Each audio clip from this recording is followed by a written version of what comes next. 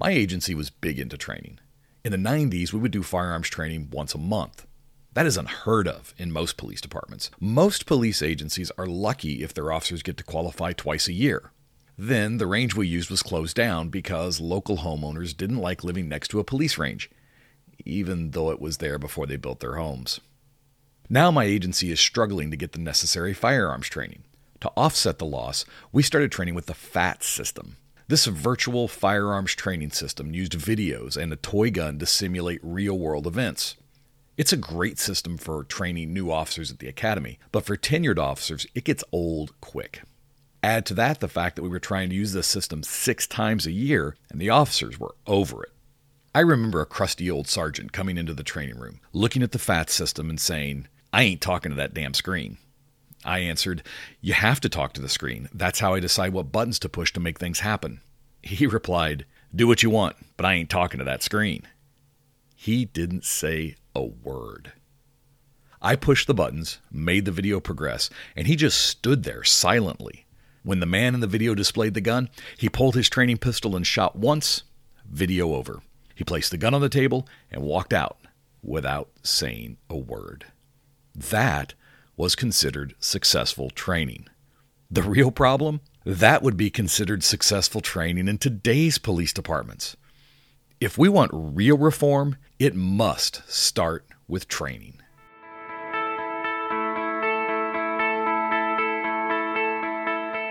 It's time to start telling our own stories. I'm Steve Kellums, and welcome to Blue Canary.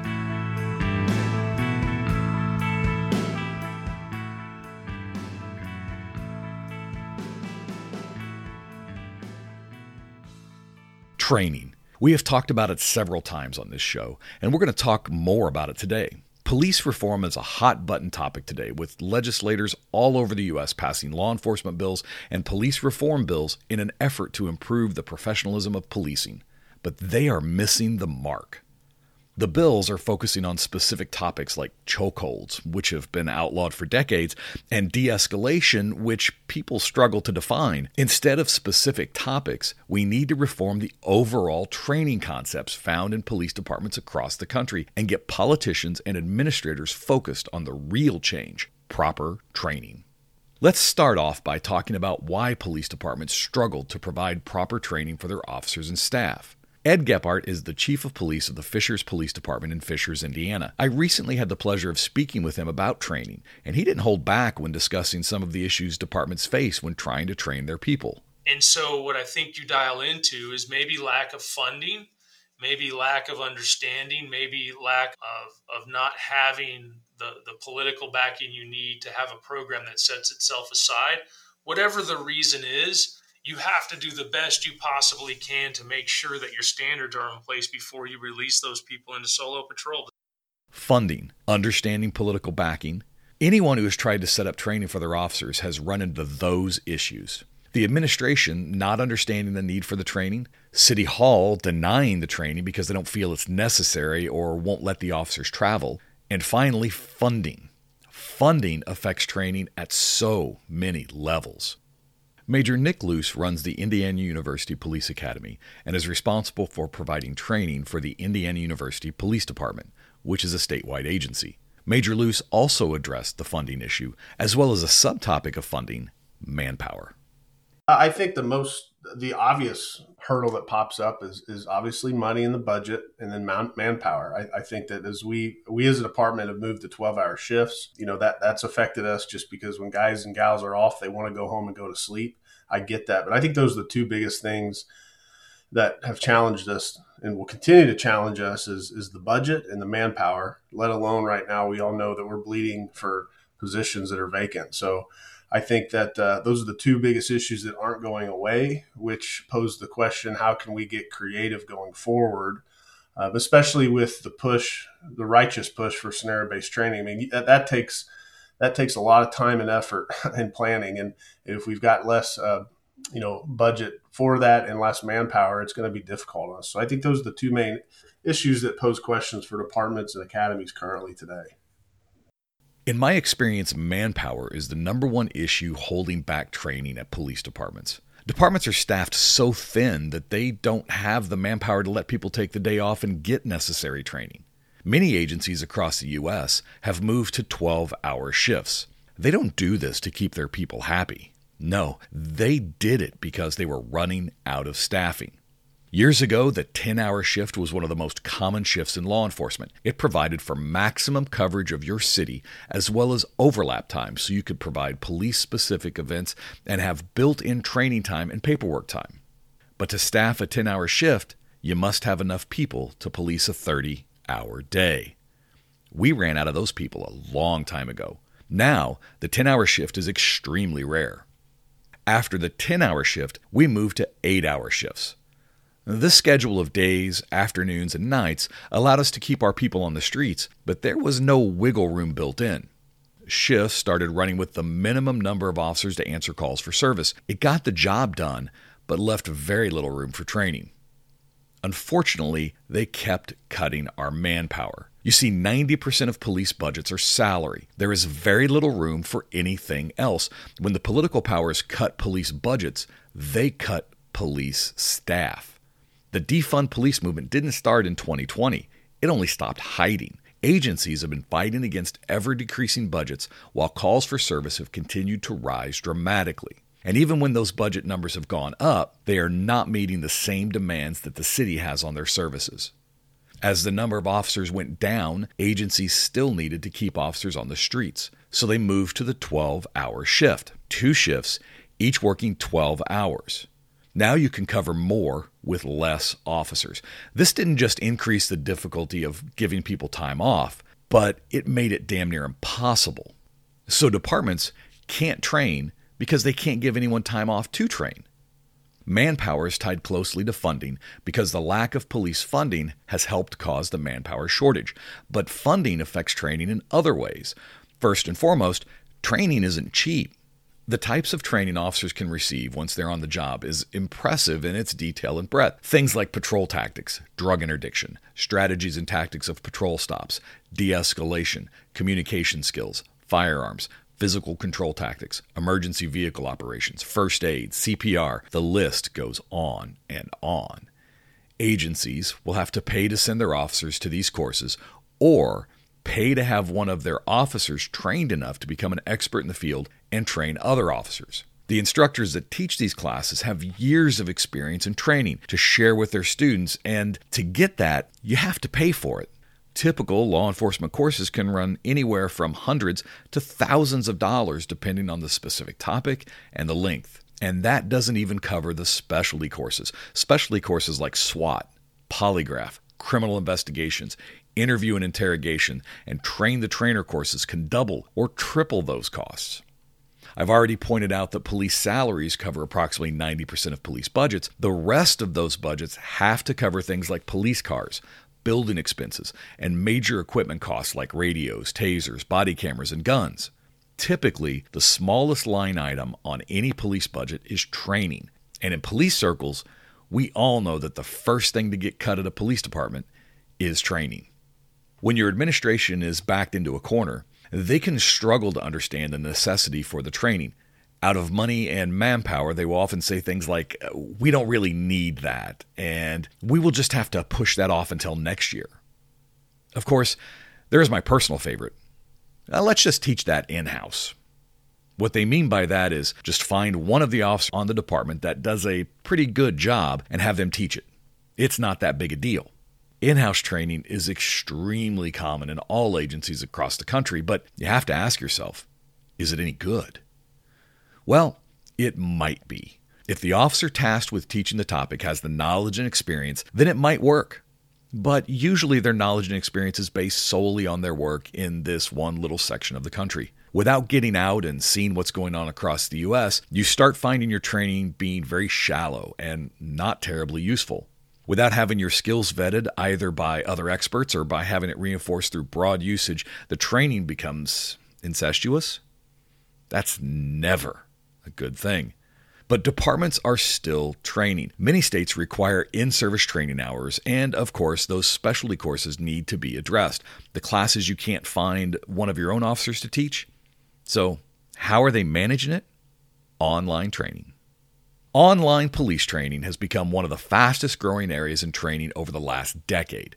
We started seeing online training become popularized by the federal government. It all started with the Incident Command System. In 1968, the Incident Command System was created to standardize the approach to major emergency events when multiple public safety agencies were involved, specifically to deal with major forest fires in California and Arizona.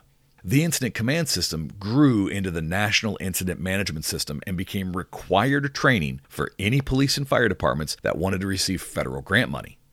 Departments all over the U.S. started training in NIMS, and to facilitate this training, the federal government created an online training portal. Students logged in and followed through the video and slide presentations, answering questions along the way to make sure they hadn't fallen asleep or walked out of the room. The relatively quick training could be done on duty, and everyone got trained. It cost money, but it was significantly less than paying for in-person instruction. Lower initial cost, no travel costs, no per diem, and no backfilling for staffing to keep officers on the street. All in all, quick and cheap. We've talked about quick and cheap. Remember, you can have it quick, good, or cheap, but you can only pick two. As usual, we went with quick and cheap. Officers are generally told that they must complete their online training before a specific date. The training will usually last about an hour, so they can find some downtime or a quiet time on the shift to come into the department, sit down behind a computer, and watch the presentation. Except that when given the opportunity, cops can get lazy. As they sit in front of the computer, they won't pay any attention to the presentation. They'll play games on their phone or watch a movie on the other computer in the room.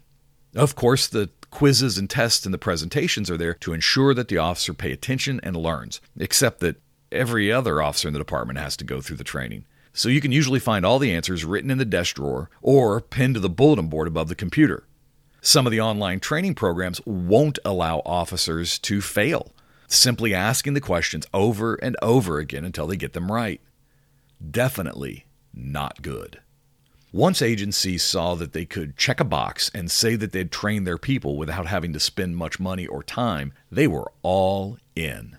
Today, you can take everything online, and I mean everything. As we come out of the COVID pandemic, we've seen the already growing field of online training explode, with dubious results.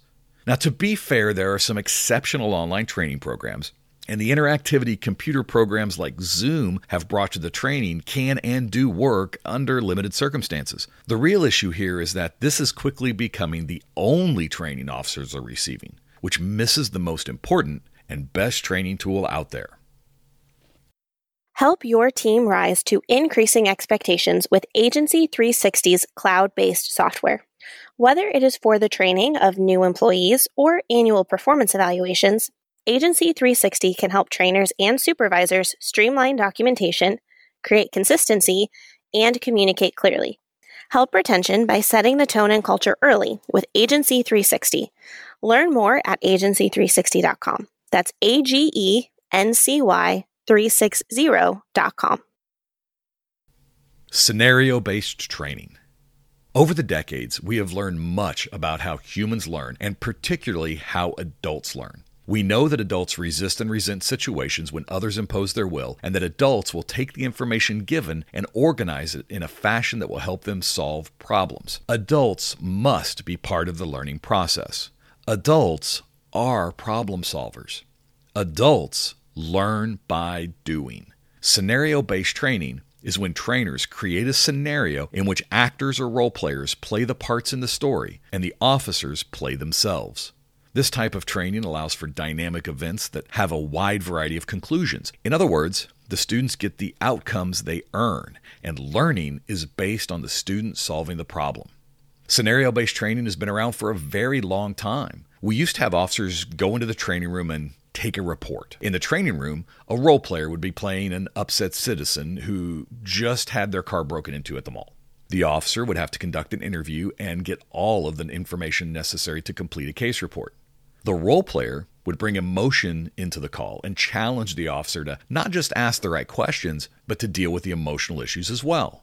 Scenario training worked well, primarily because it took into account the sensory stimulus theory of learning. The sensory stimulus theory of learning says that the more senses brought into the learning environment, the better the learning.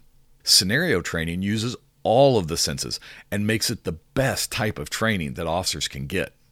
Scenario training really came to its own with the advent of simunitions.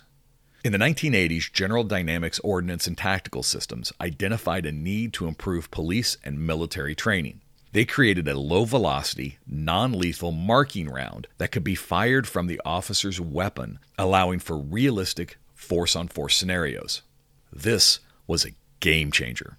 As I said, we've been doing scenario training for a long time, but we always ran into one serious roadblock: use of deadly force. If a scenario got to the point where an officer would likely draw his weapon or even shoot it, we had to stop the scenario. This creates a disconnect in the learning, so we just didn't run any scenarios that might result in deadly force. That is a big gap in the necessary training for an officer. With the advent of simunitions, we were able to run full scenarios where anything was possible. This turned the realism up and dramatically improved the training. While my department was suffering through all the FATCH training I described at the beginning of the episode, Simunitions was traveling the country and selling their product. I was attending a firearms school at the local academy when they stopped by for a demonstration. As I sat in the classroom and listened to what the product was supposed to do, I started to get excited. If this worked, it could be the answer to our training problem.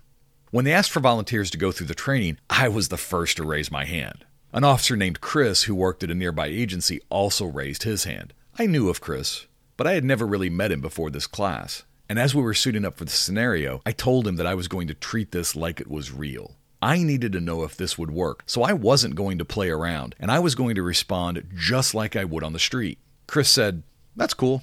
The scenario was a tenant-landlord dispute, and to this day, I couldn't tell you where the gun came from.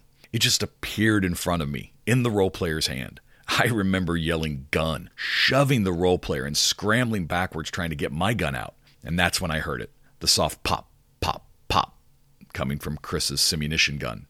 He was my cover officer. I had forgot that he was there, and he was smoking the bad guy. I love Chris. I specifically remember the adrenaline, the emotion, and the feeling that I had actually just been involved in a deadly force encounter, even though it was a scenario, even though it was training.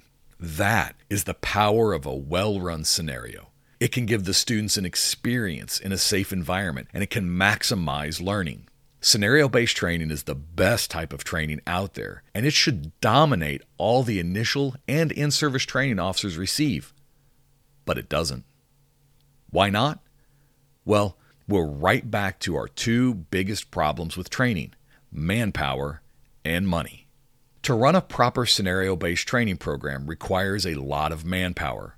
You're going to need an instructor, a safety officer, an evaluator, and a role player for even the most basic scenario. And I'm not even counting the student yet. That's 4 officers to run it and 1 officer to go through the training. Ultimately, this will require 5 officers to be off the street for an hour to complete the training. Now, cycle your entire department through it, and you can see how quickly administrators will balk at the training. This typically costs overtime money to either pay for the instructors and students to train instead of working the streets, or to backfill manpower so that we can cover the streets while training is taking place. Another expense is the cost of the gear for training and the instructors to teach the training. Scenario-based training has a lot of moving parts, and you shouldn't attempt this without specific training to ensure that the topics are being covered and that the training is safe. That means you're going to have to pay the money to send some of your people to a scenario-based training school. Simunitions has an excellent course. It runs 3 days and costs a little over $600. And of course, the gear necessary to safely run scenario-based training can get expensive fast. There we are with manpower and money again. Police reform should be about priorities. Training isn't a priority for agencies, but it should be. We see time and time again officers' actions and civilian complaints could have been avoided if the officer had the proper training to do the job. Whether training is handled in-house and on duty, or you send some of your officers out to receive the best possible training, we need to do more of it. But how do we find the manpower and the money? By getting our priorities straight. I get frustrated with agencies that say, "We can't do that." "Chief, we need to qualify more than twice a year." "We can't do that." "Sheriff, we need to have less lethal training for our officers." "We can't do that." "Sir, our guys haven't had any de-escalation training. We need to add that this year." "We can't do that." The response isn't, "We can't do that." The reality is we won't do that. When a chief or sheriff is hit up by an important person in the community, such as a mayor or a big donor, and that person wants a police car to sit outside of their house overnight because they're feeling scared, what do you think the response is? Do you think they say, we can't do that? No, they do not. No matter how short-staffed the department is or how many problems this detail will cause, there will be a car in front of the VIP's house overnight because that is a priority. You see, departments have no problem making things a priority and ensuring that they get done. They just don't want to make training a priority. Politicians don't want to make training a priority. Civilians don't want to make training a priority. Real police reform would be to prioritize the things that make our officers better at their job. Real police reform would focus on the things that would allow our officers to get the necessary training. We have to make real police reform a priority. And that's the story we have to tell. Thank you for joining. As always, I'm curious what questions you're getting asked. What isn't the news covering? What story needs to be told? Connect with me at bluecanarypodcast@gmail.com.